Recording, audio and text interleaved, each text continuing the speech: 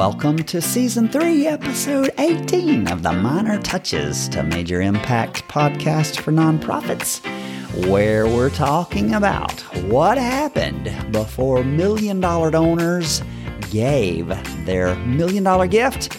It may surprise you. I'm David Oakes. Welcome to the show today.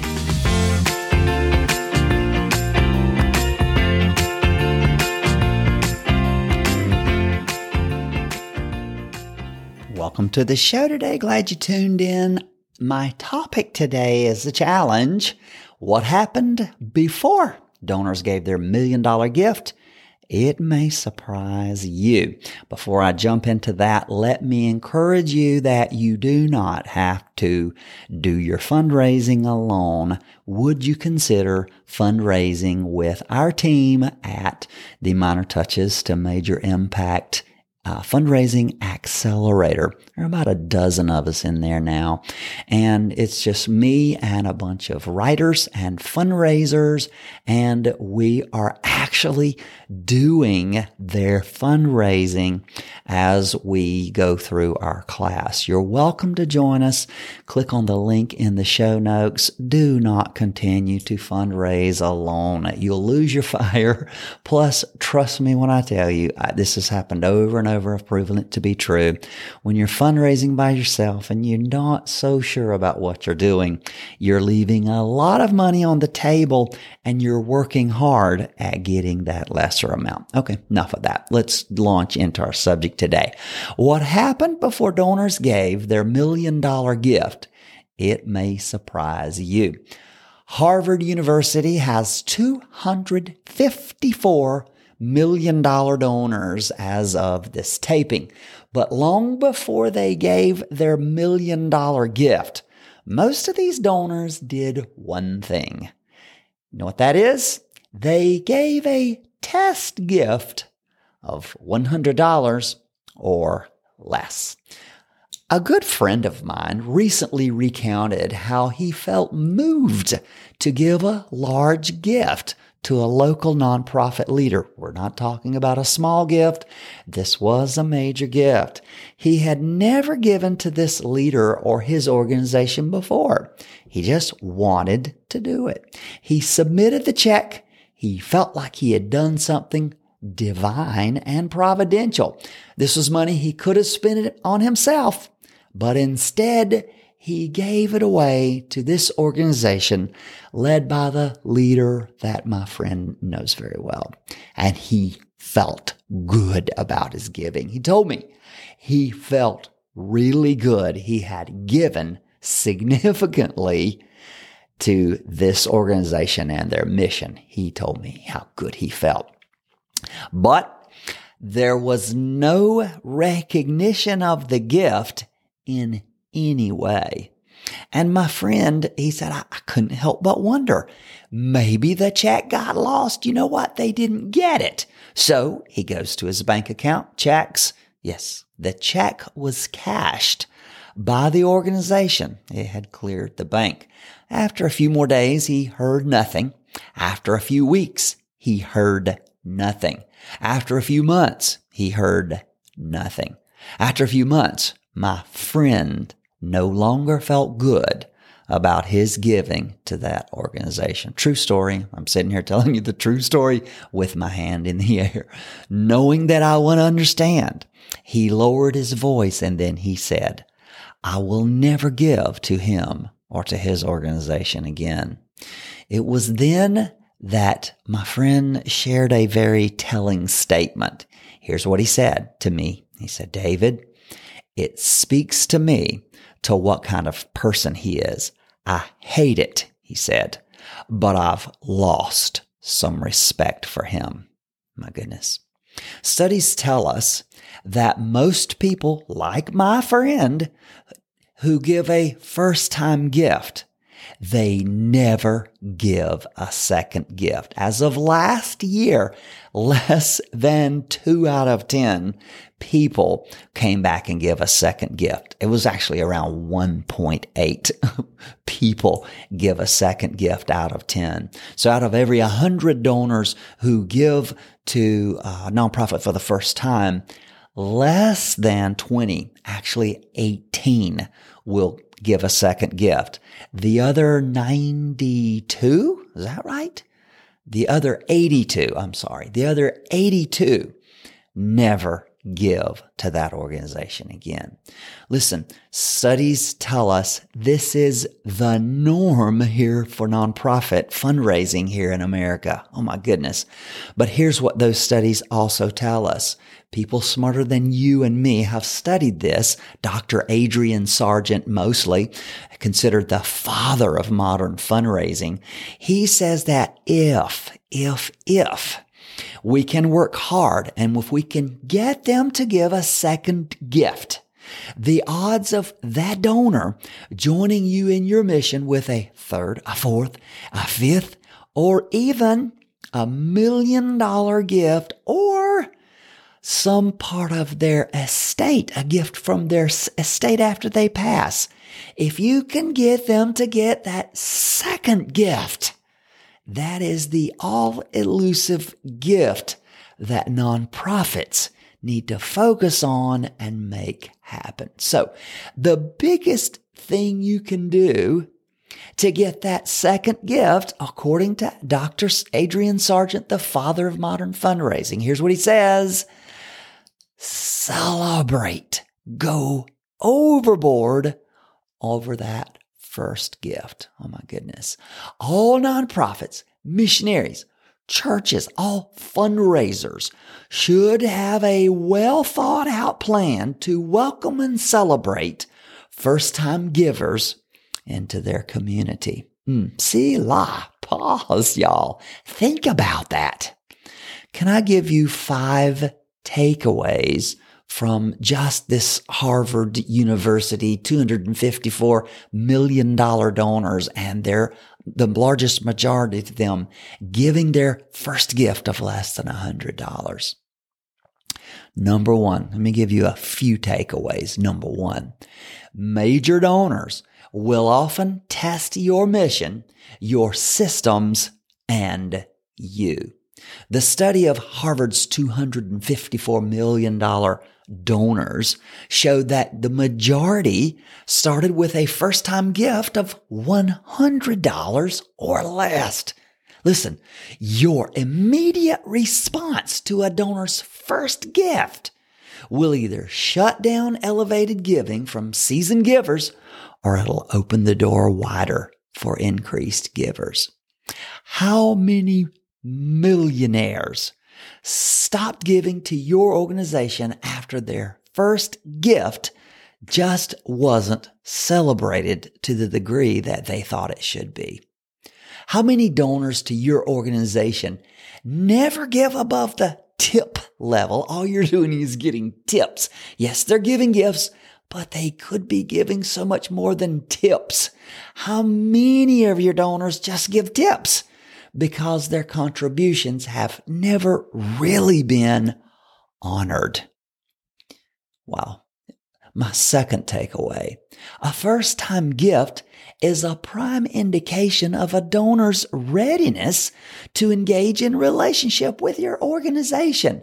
How you respond to that gift makes a huge difference in that person's life and in your organization. Wow. It's a prime indication that donor is sending you the gift. It's something they've never done for you through your organization. They've never given a gift before. It's a prime indicator.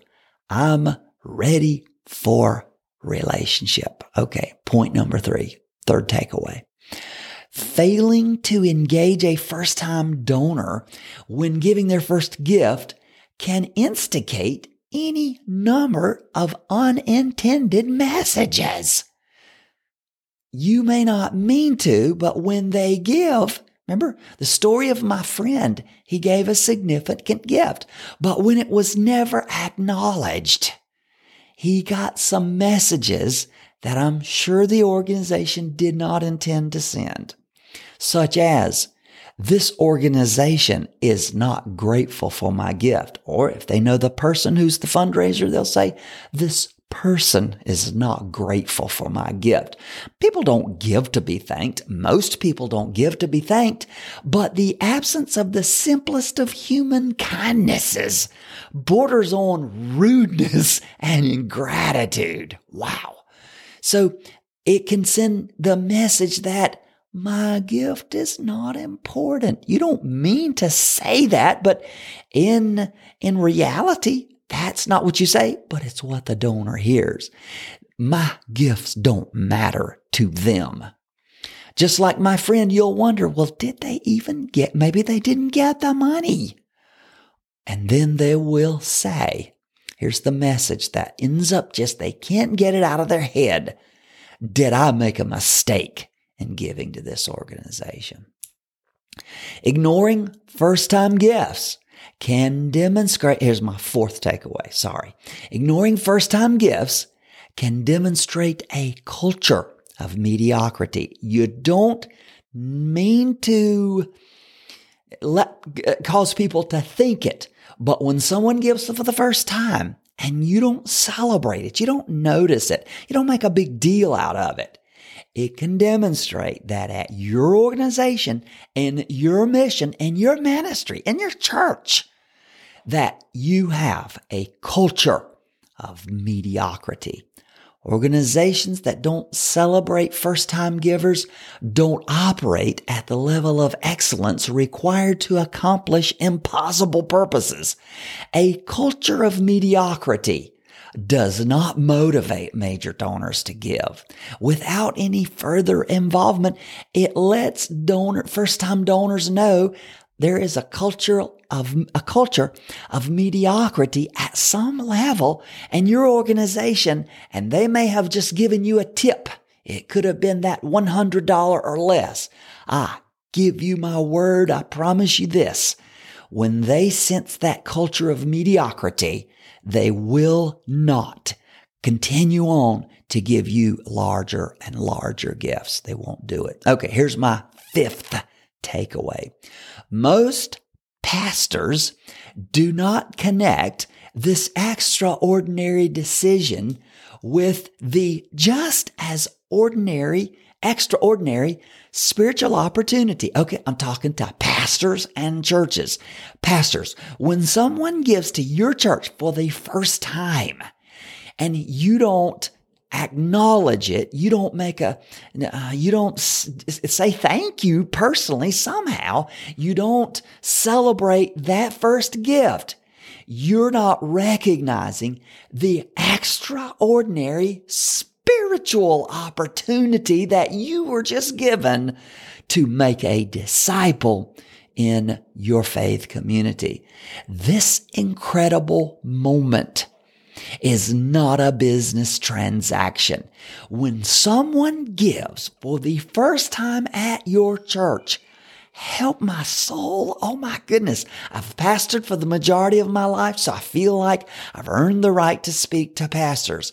Listen to me. When you don't connect this extraordinary decision with the extraordinary spiritual opportunity and take advantage of it, you cause it to be a business transaction. Rather than making it a spiritual transaction, you degrade it to a business transaction.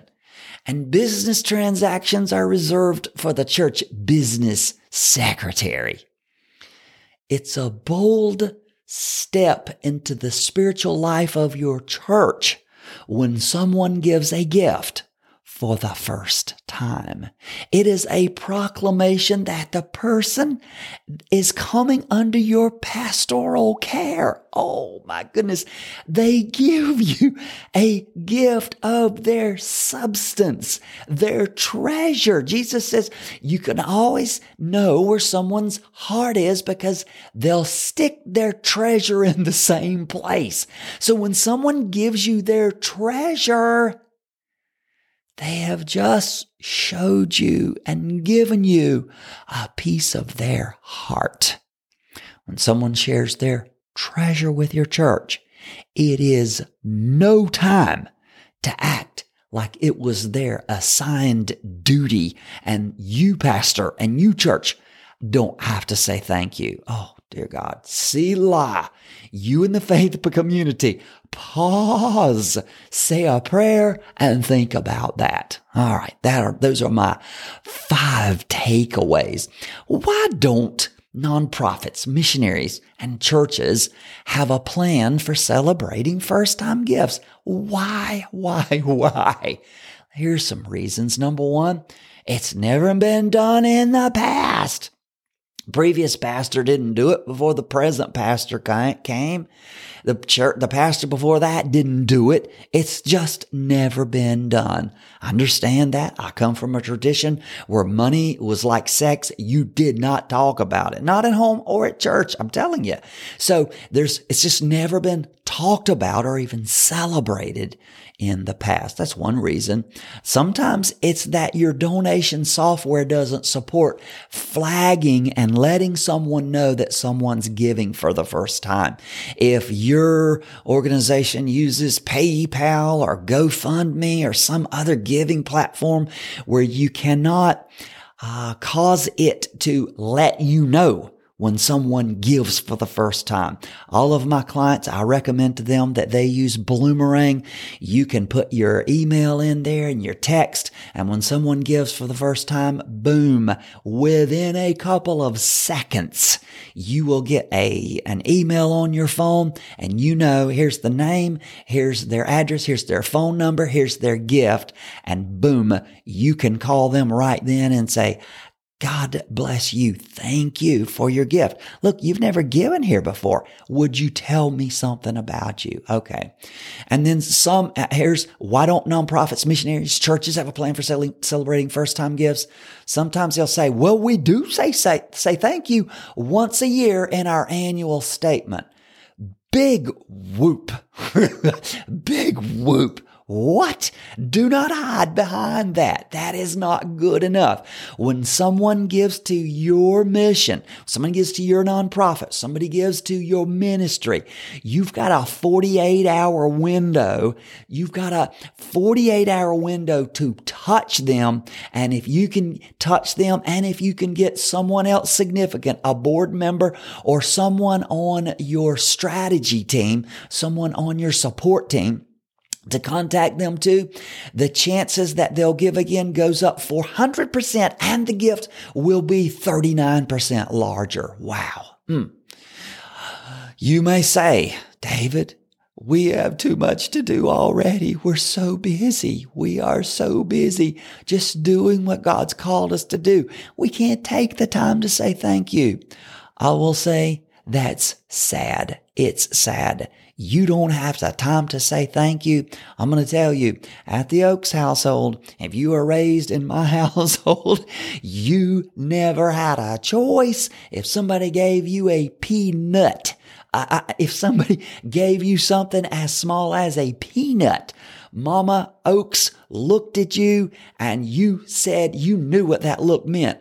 You know what to say, young man. You better say thank you, or you're about to give that peanut back. We have too much to do, some organizations will say. Please, dear God, I'm begging you. The more you hide behind that, the less money you're going to receive, and the more you're going to have to do with less money. Oh, dear, oh my God, that's a horrible, horrible downward spiral. You will always want to do more, and you'll have less to do it with. That's a horrible, horrible organization or mission to be attached to. Or one last reason why nonprofits, missionaries, churches, pastors, fundraisers don't have a plan for celebrating first-time gifts. The wrong person, the wrong staff person, just the wrong person's in charge of fundraising. If you're in charge of fundraising and you say, I just don't have time to say thank you, can't do what you're telling me, David, you do not belong in that role. That is not the job that you were put on this earth to do. If that were your job and God put you on this earth to do it, you would hear me talking and you would be terrified down in the depth of your gut, and you'd say, not another first-time giver is going to give, and they're not going to get thanked. We're going to go ham crazy over them, thanking them for their gifts. Okay. Let me challenge you something to do. I've given you lots of challenges, but writing a note to first-time donors is really powerful. It's not old-fashioned. It hasn't gone by the wayside. It didn't die with my mom's generation. It still moves people today. So you send a note to everyone who gives for the first time, and get started. That's one of the first things you don't have to have anybody's help. You can do it.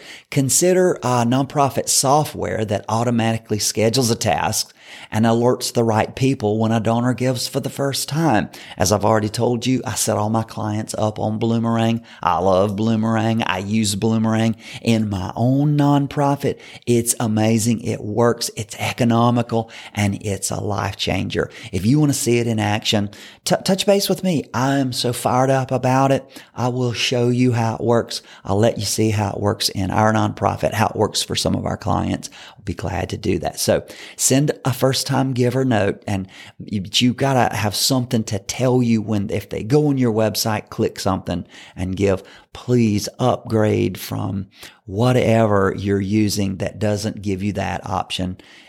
Upgrade.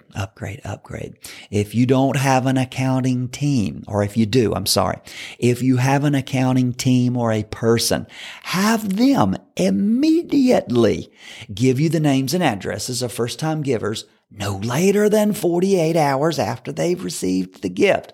That 48-hour window is important. So if you're the fundraiser, you're the executive director, if you're the director of advancement, you want to speak to your people and let them know, hey, call me, text me, make sure I know early within that 48-hour window so I can at least send a text. Make your note handwritten. Handwritten means something. It means you had to take the time to write it. It doesn't matter if your handwriting looks like it came from an archaeological dig. The personal touch is what matters. My handwriting, I used to write lots of notes. Everyone that gave for the first time at my church for years, I sent them a personal note.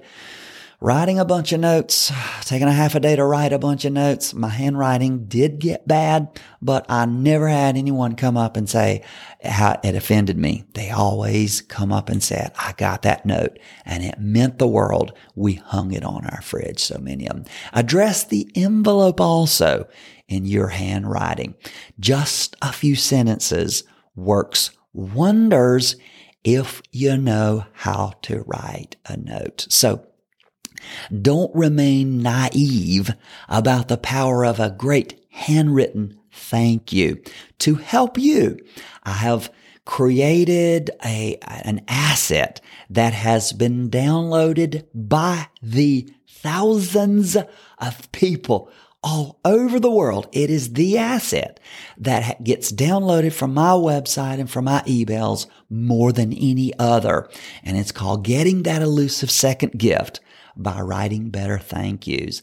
Grab this asset, print it out, give it to your board members, give everybody a copy, and then train one or two. Get at least one, but get two if you can.